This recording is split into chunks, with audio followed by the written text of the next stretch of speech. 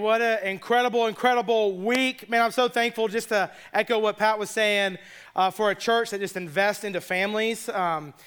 Whether it's student ministry or kids ministry or preschool, man, it is so awesome to be a part of a church that values and really pours into our kids and to our families.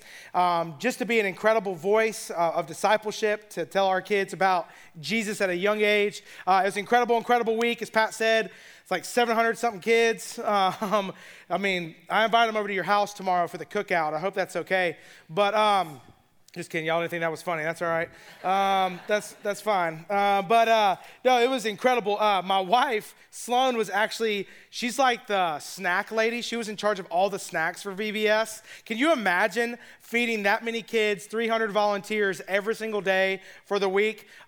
So she was in charge of that. But so thankful for the many people who volunteered. Obviously, couldn't do that without them. And so this time next year, we would love your help. So just be thinking about that. How can I help? It's from Monday to Thursday from 9 to 12. And so you'll get some more information about this time next year, a little bit sooner. Man, we'd love for you to help. We had many people from Five Forks helping, but it's always, as we continue to expand and grow, need your help. But let's dig into God's Word this morning. Does that sound good? Y'all with me? All right, so if you have your Bibles, turn with me to Exodus chapter 6. Exodus chapter 6. If we haven't met, let me introduce myself. If you're a guest, my name's Dustin. I'm a teaching pastor here. And man, it's always an honor to walk through and to really, you can call it preaching, but to communicate what God says in His Word, but also, man, what He's teaching all of us, how He's working in my life, how He's working in your life. We do this together, all right? We're growing in our walk with God, and we have been walking. This is the 5th week now of this Exodus series that we've titled Into the Wilderness. So if this is your first Sunday, you can go back online and kind of pick up. You can also, on your way out, pick up what we call a reading plan card. You can kind of read and catch yourself up. It's this incredible story of God delivering His people, that the Israelites, God's chosen people, were in Egypt. They were enslaved. And this incredible story of God calling this guy named Moses, how He's going to use him, and another guy named Aaron to help free the Israelites from the slavery, from this evil king Pharaoh. And we have been walking through, and really the last couple of weeks, really honing in, you're going to see this all throughout Exodus, is really honing in on God's plan. To think about, what is God's plan for my life? How do we know God's plan? How do we obey God's plan? All those different things. And as I was preparing and studying for this, I think one of the problems that we really face, each and every one of us, even the most, quote, Christian person that we face on a daily basis, is really this problem of narcissism. And I don't think it's a problem that you and I show up to work or family cookout tomorrow and say, hey guys, man, I hope you've had a great week. I'm a narcissist, okay? We don't do that. But if you're really honest, man, we think about ourselves a lot, right? We just do. We think about ourselves. Yesterday, I was cutting the grass. It's super embarrassing, but I have a riding lawnmower, and I have Bermuda grass, so I'm a nerd, so I cut it super low. And so I was cutting the grass, and we have like this water meter, like in our front yard. When I say water meter, it's not like sticking out, but it's like a flat metal thing. I don't know how this happened, but in my riding lawnmower, I ran over it. Somehow my blade like caught the lid of my of the water meter, picked it up, and it like got stuck in my blades, okay? So I'm thinking, okay, I'm coming out, it's making this, I have my earbuds in, so it's like, and the whole thing's shaking, and I'm like, I don't know what to do. So I'm like trying to turn it off. My wife Sloan comes out, she's thinking I'm dead, okay? She's like, are you okay? And you know what I was worried about? Man, my grass is gonna be messed up now. Like, it's scalped, okay? Because I want my yard to look good because it's a reflection of me. We think about ourselves a lot. Every day, if not every hour, we are subconsciously or even consciously thinking about things like, hey, what are people thinking or saying about me? What if I wear this, are people gonna like it? There's a reason that we get in front of the mirror before we leave and we're like, man, everything looked good. You know, you might be wondering, when's the last time you combed your hair, bro? I don't, okay? But we all look in front of the mirror. We want to look good. We want people to like us, and we're thinking about ourselves. We ask questions like this: will this make me happy? If I make this decision, if I make this purchase, is it going to make me happy? Is this decision going to push me forward in life? If I take this job, if I buy this house, am I going to get this car? All of these things, we are thinking about ourselves all the time. But it also kind of is twofold, where while we're thinking about ourselves, we also do this and we kind of hide it and say we are thinking about others, but it's in a very negative way because we're still thinking about ourselves in this comparison trap. Now, there are times where we look at people, we compare ourselves, and we're like, man, you know, like, those are some really sick shoes, or, hey, that's a nice dress. Where'd you get it? You know, okay, that kind of stuff. But there's also times where we compare ourselves to make ourselves feel good because we're narcissists, that we're like, did you see their dress? You know, did you see their car? How do they even afford that house? What are they thinking? Have you seen their kids and how their kids behave? And how dare you talk about my boys like that, okay? But now just think about this. But we're always comparing these different things. And at the end of the day, we put ourselves in the middle of it. Whether it is, I'm not saying bad things. I'm not saying you should just wake up and be like, who cares what anybody says, you know, whatever. But we have to be very, very careful with this narcissism, because what ends up happening, and this is the problem that you and I face if you are a follower of Jesus, is that narcissism begins to bleed into our relationship with God, into our spiritual walk and following God. And it really kind of, these are two different extremes, is that one, we can become so focused on ourselves that what ends up happening is we come to the conclusion of thinking of ourselves so highly to the point where we say, I don't need God. You probably know people like that. You might even wrestle with that to say, you know what? I have everything. This is really the American dream. Man, I got everything. I have a nice car. I have a beautiful family. I got a stable job, a house. Man, we're not struggling to pay the bills. Why would I need God? You don't need me to tell you this. There are so many people in our world, and I'm not saying this in a judgmental stance. It's reality. So many people that slept in this morning, read their paper, are washing their cars, and marinating a steak for tomorrow, that would say, I don't need Jesus. And so we think so highly of ourselves. Then, because of that, as an outcome, we believe messed up theology like this. You know what? I can be good enough to get to heaven. We can say things like, you know what? There probably isn't a hell, because hell is scary, and I don't want to feel bad about myself, and God wouldn't do that, so it's probably just heaven. And so we have to be very careful. Now, on the flip side of that is an extreme thing that we would not just think highly of ourselves, but too lowly of ourselves. That we're so centered on ourselves that we would say things like this: I don't have what it takes. There's no way God could use someone like me.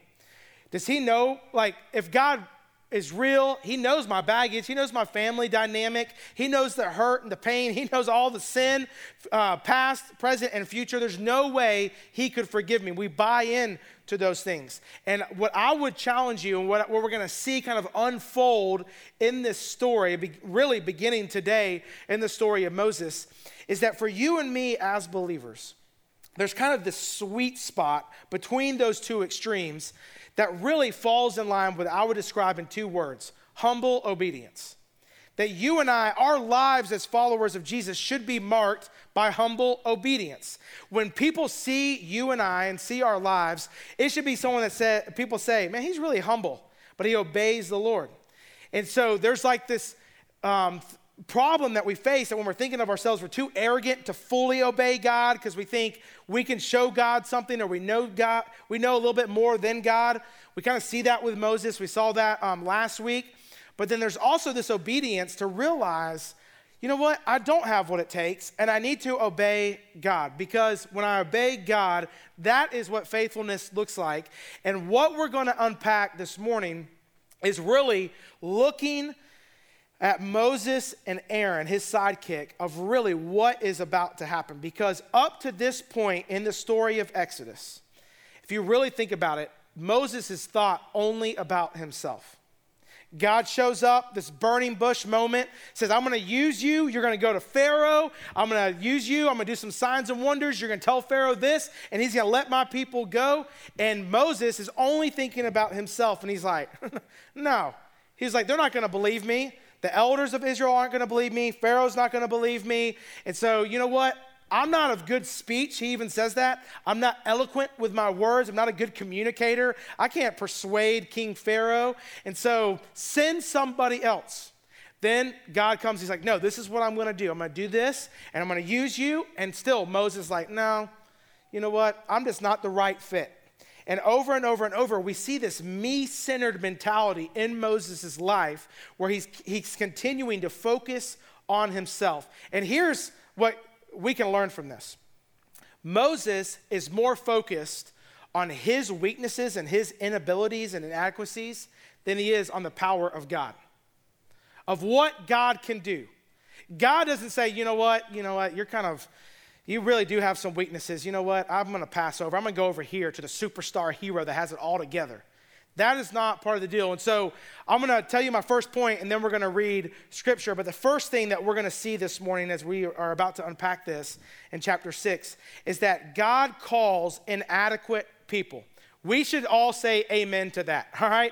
Because I don't know what your mom or your grandma told you, and she's like, I love you. You can set your mind to it. You can do anything that you want. You're the apple of my eye, okay? I love that. I'm not saying don't have dreams, but at the end of the day, we're going to experience failures, and we're not going to have it all together all the time. We are inadequate without God. And what we're going to see here is in chapter 6, we come to this section in verses 14 through 25 is this genealogy of Moses and Aaron. Now, I'm not going to read it all because I would botch half the names, but I'm just going to confess to you as a pastor, and you would probably agree with me.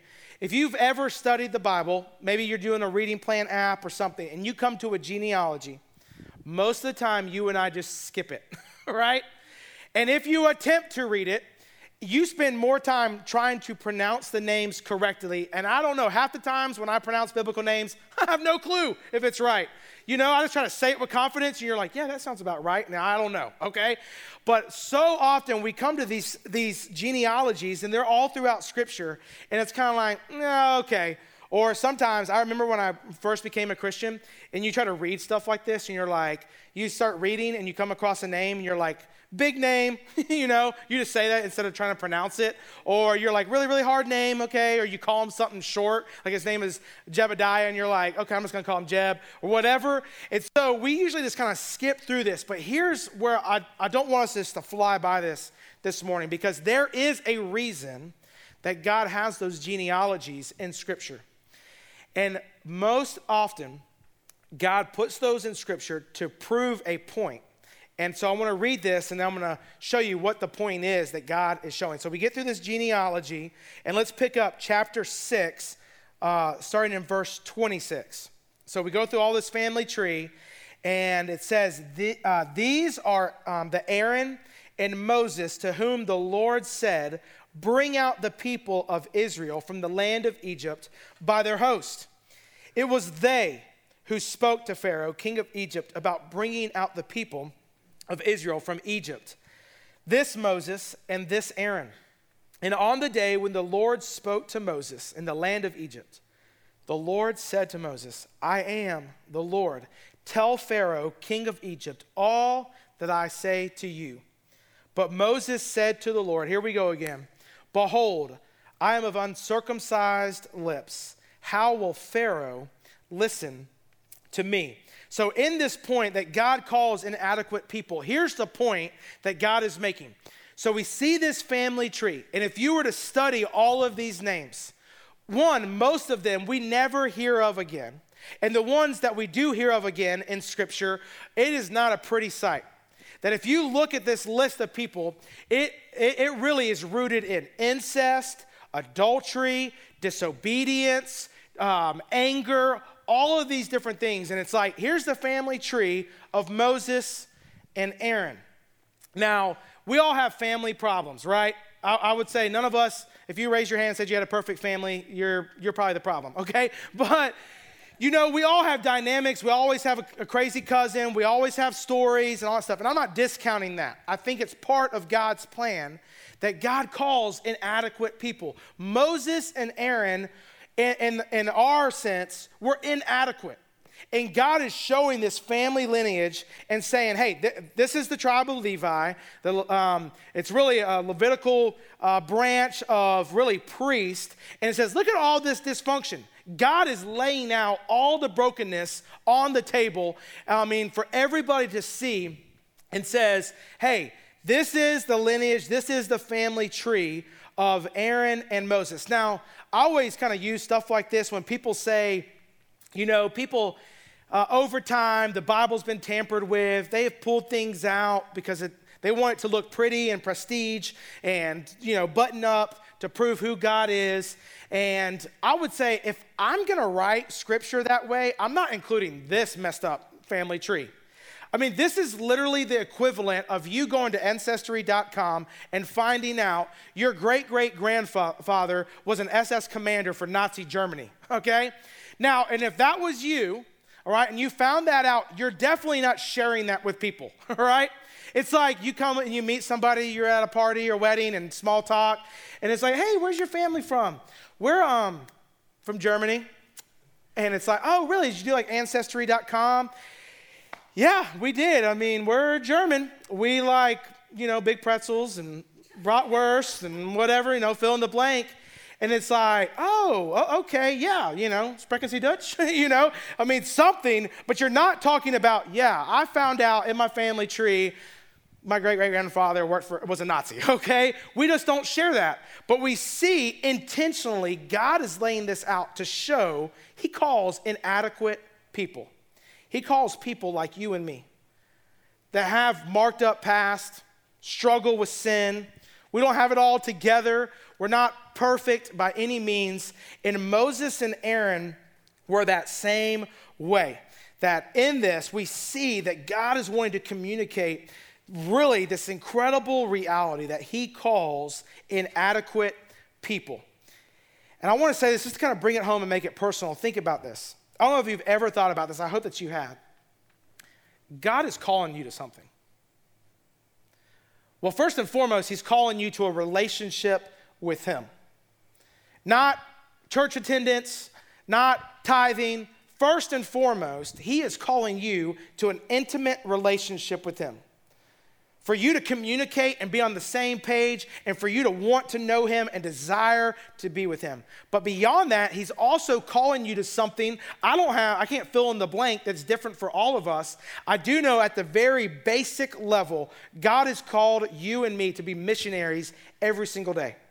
It's not just my job of, oh, that's your job, pastor. You go talk about it and you teach us and then we'll see you next Sunday. When you leave this place, it is your responsibility to tell people about Jesus.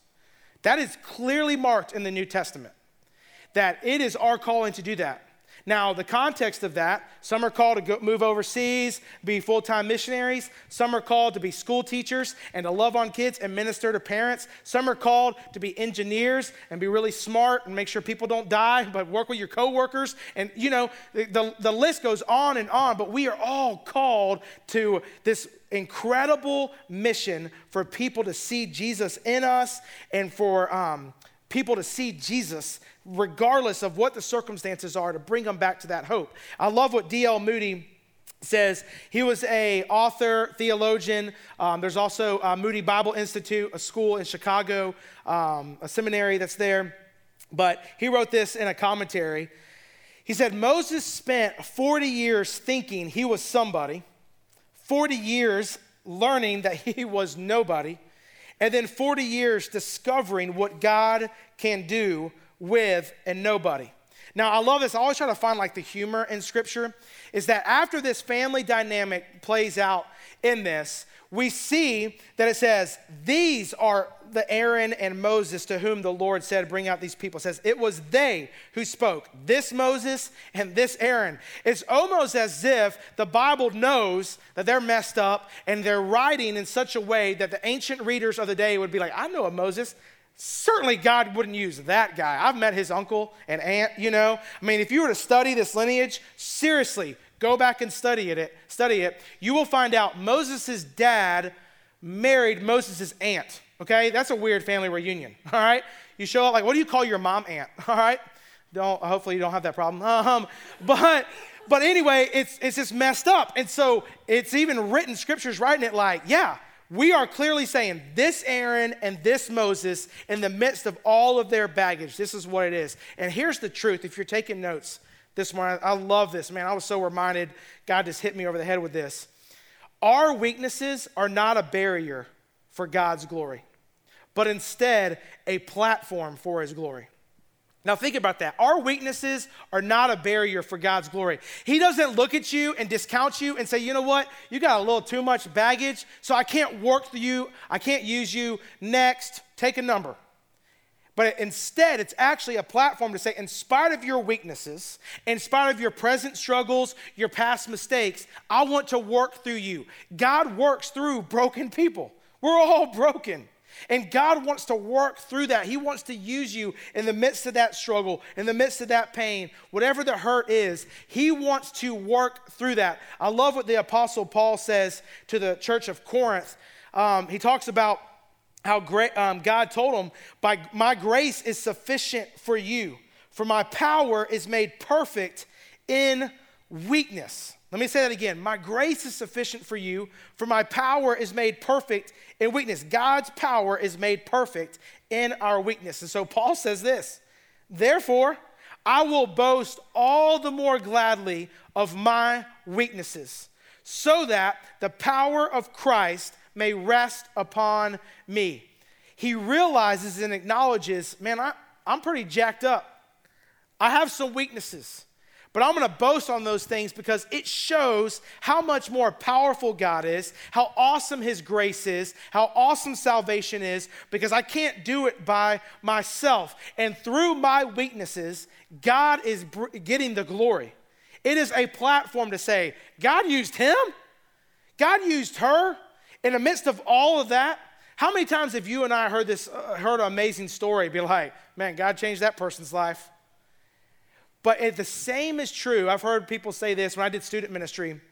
I would say, hey, how did you come to find God? Or what's your testimony? That's kind of church language. What's your testimony? And students would say, well, I don't really have a good testimony.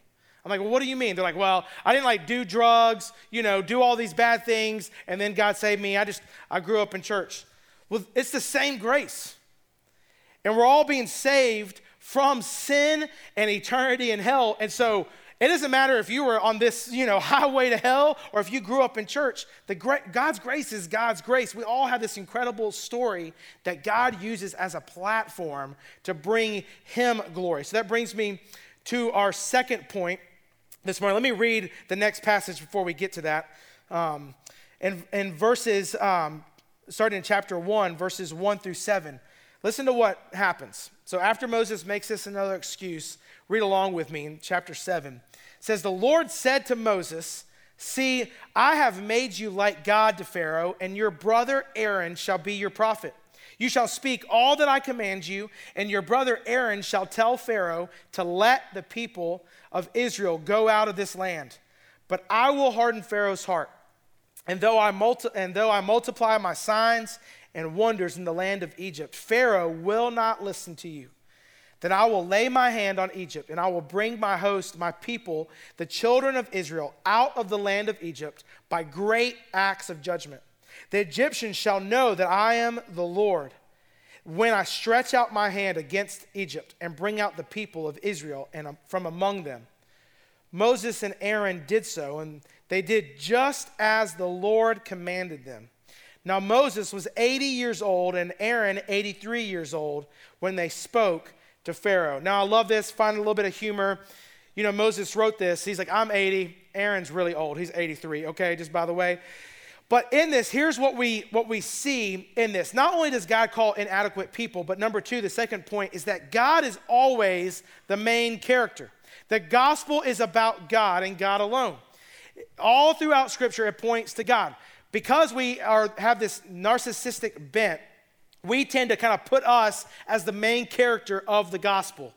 And then what ends up happening is we go through life and we're like, hey, you know what? God didn't meet my needs. This was my plan. God didn't meet that. And so I'm going to back out of this whole faith in Jesus thing. It doesn't make sense. If he really was a loving God, he would meet my needs. If he really was true and faithful, then it wouldn't happen. I wouldn't face this struggle. Fill in the blank. And so what ends up happening is because we put us at the center and we make ourselves the main character, when it doesn't go according to plan, we back out, and kind of the buzzword nowadays is we deconstruct our faith, and then we're like, you know what, Jesus isn't real, all this other stuff. Well, God is the main character. Whatever church or whoever tells you you're the main character, it is false prophecy. It is not true. It is a lie. What we see in this is that even in the midst of Moses and Aaron doubting themselves, God says, I underlined it because I want to see how many times. God says this in this passage: I have made you like God. I command you. I will harden Pharaoh's heart. I will multiply my signs. I will lay my hand. I will stretch my hand. He didn't say, hey, you do all these things and I'm just going to be in the background of the story. He's like, no, I am the main character of this entire thing. And here's the reality, that although God wants to use you and he calls you, God's plan isn't about you. Now you're like, wow, that's really encouraging. Happy 4th of July, Pastor, you know. But we have to understand this. God's plan, while he wants us to be a part of it and he calls us into it, it's not about your wants and dreams and your desires. Now, the last time I checked, you and I, all of us, while it might look different, we're really, really blessed. And that God is still working in us, but it's not God's plan to just for you to be the main character. Now, I think sometimes we approach God with kind of this attitude like, God, you need me. And I don't know if you've ever approached him that way. You might not have said it out loud like that, but I think about this analogy. I have a younger brother. He's 4 years younger than me. And it was probably like late high school. He's probably senior in high school, maybe early in his college days. And he worked at the Great American Cookie Company in the mall. Do you know what I'm talking about? Like really good cookies. They put crack in them, so you come back, all right, and they charge like $6. It's like crumble cookie. Those are better, though. But anyway, my brother worked for Great American Cookie Company, and his job at this point in time was to get to the mall super early, like 5 a.m., and he would scoop the cookies, put them on the pan, and bake them for all the customers of the day. And that was he was the guy, no doubt about it. So he calls me one day and he's like, Dustin, you're not going to believe this. He was like, I've been working. I've worked 6 days straight and I asked for 2 days off and my boss will not give me 2 days off. Can you believe that? And I'm like, yeah, I can believe it. It's a mall job, okay? And I was like, so what are you going to do? And he's like, I'm just not coming in. He goes, they need me to make cookies and how dare they not give me a day or two off? So I'm like, okay, go for it, man. See how that works, okay? So he doesn't show up for a couple days, and then he goes back to work, and he shows up, and he's like, hey, I'm here. He wasn't on the schedule. And you know what his boss said? You're fired, right? Like, why'd you even show up? You didn't show up those days. You were scheduled. You put us in a bind, and now you didn't show up. My brother had the audacity. This is so funny, and if he's watching, he'll be embarrassed. I'm telling him this and hate me later, but is that he had the audacity to tell the boss, hey, you need me. I make all the cookies at this place every day.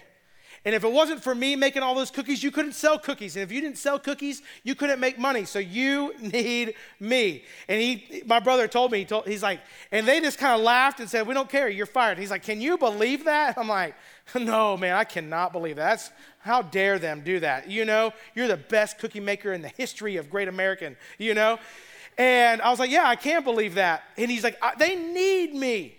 And I'm like, Ryan, listen, they don't need you. They're going to hire some other 17-year-old, make a minimum wage, and they'll just scoop cookies, okay? That's all they need. They don't care about you. But I think so often we approach God with the same attitude. You need me. And if things don't go according to plan, okay, I quit. You know what? I'm the guy. I'm God's gift to this earth, and you need me, God. You need the disciples and you need me this. Man, God does not need us. He is the main character. And everything that you and I do in life should be about God, not ourselves. And here's the challenge. That it should be about God, how we love our spouse. It should be about God. How we parent our kids, it should be about God. How are we pointing them to Jesus? How are we discipling them and showing them what grace and truth and forgiveness looks like? The way that we manage our finances, it should be about Jesus. It should be about God. He's the main character. It's not really your money. God's given you that money to manage. How are you being a steward of those things? How are you treating people at your job and in your neighborhood and on Facebook? Are you reflecting God? Because he is the main character. And everything that we do as we walk through life, we need people. We want people. It should be our desire to see God in us, not us for us. Because I'm always going to let them down, but I should be pointing people to God, this main character that it should be all about. And then finally, what we see is this third point this morning, that while God calls inadequate people, and he is always the main character, God demands obedience. God demands obedience. Look at verse 8, and we'll read these last few verses. The Lord said to Moses and Aaron, when Pharaoh says to you, prove yourselves by working a miracle, then you shall say to Aaron, take your staff, cast it down before Pharaoh, and it may become a serpent. I love this. Verse 10, so Moses and Aaron went to Pharaoh, and they did just as the Lord commanded. Now, they've already gone to Pharaoh, but remember, they were half-hearted. They didn't really fully tell Pharaoh what God commanded, so they were disobedient that way. And finally, Moses and Aaron go and they obey God, and they tell him exactly what Pharaoh, or what God told them to tell Pharaoh, and they do that. Now, listen to what happens. Aaron cast down his staff before Pharaoh and his servants, and it became a serpent. Then Pharaoh summoned his wise men and his sorcerers and all his Harry Potter crew, okay? And the magicians of Egypt also did the same by their secret arts, these magicians. So they cast out their staffs, and they become serpents. For each man cast his staff, they become serpents. I love this. But Aaron's staff swallowed up their staffs. Can you imagine that? That's like one mamma jamma of a snake that's eating all the other snakes to show God's power, to show that he is the Lord. And it says, still, Pharaoh's heart was hardened, and he would not listen to them as the Lord had said. And next week, we're going to get into the consequences of that disobedience. But it brings us to this point that Moses and Aaron finally obey God. That when we're following him, we're going after him, when he's the main character, man, it demands obedience from you and I. And you might be here this morning and you might be saying, well, life isn't really going well. Maybe you're living in disobedience. I know that sounds harsh. Maybe things are not lining up and you're like, man, I'm really struggling in this life, and you feel like God is just not really there, that he's not present, he's not working. The question on the table is, are you obeying him? Are you obeying God? Is he the main character in your life? He's calling you to him and for you to do something amazing, but it takes us stepping into obedience. So that's my last comment this morning. Obedience is our responsibility in God's plan. God cannot make you and me follow him. Man, he's calling you to obey. And for some of us, that might be a hard decision. That might be, hey, God's calling me to step up and move beyond kind of this cultural Christianity. I need to obey and really start to follow him. And so the band is going to lead us in the closing song. And as they do, it is our responsibility to respond to this. To say, am I obeying God in this moment? Are you obeying God right now? And for some of you, you're like, I've never obeyed God. And today, God's speaking to me and the Holy Spirit's just resting. I feel like this burning sensation, and I need to step into that. Man, I would love to talk to you. Maybe you could fill out the Connect card. Maybe you'll say, I just need to know more information about following Jesus. I would love to follow up with you and treat you that. Maybe a step of obedience is, hey, I need to be baptized. Maybe it's begin to serve or begin to give. I know it's scary. Obedience is scary. But God is calling us to step into that. That is our responsibility as believers, to walk with him and to say, you know what, I'm just going to obey. I'm going to humbly obey. Let's pray together. Father, so often we try to put life in our own hands and we try to make ourselves the main character in this story, and you're just kind of on the back burner somewhere. Oftentimes really the one that we blame when things don't go according to plan. And God, this morning we acknowledge the disobedience that is in our hearts so often, that we try to make ourselves that main character and we end up disobeying what you're calling us to. And so, Father, in our weaknesses and in our inadequacies, God, could you get the glory? Father, we know that you can, but will we step into obedience and say, God, I want to follow you. I don't know what it's going to look like, and it's going to have some fear, maybe even some doubt, but I just want to be obedient, because that's when you work. Let us be like Moses and Aaron that do exactly what you command us to do. Not ones that we try to put life in our own hands and think that we know better than you, God. You are sovereign and all-powerful, and you showed up on that day to Pharaoh with the snakes and just swallowed up to show how powerful you are. Let us trust that power and your faithfulness. Because of sin, we are separated from you. And God, but because of your grace, you desire a relationship. Let us step into that obedience and acknowledge who we are without you and who we can be with you. It's in your son's name we pray. Amen. Hey, let's stand. Let's worship God and just respond to however he's working in your heart this morning.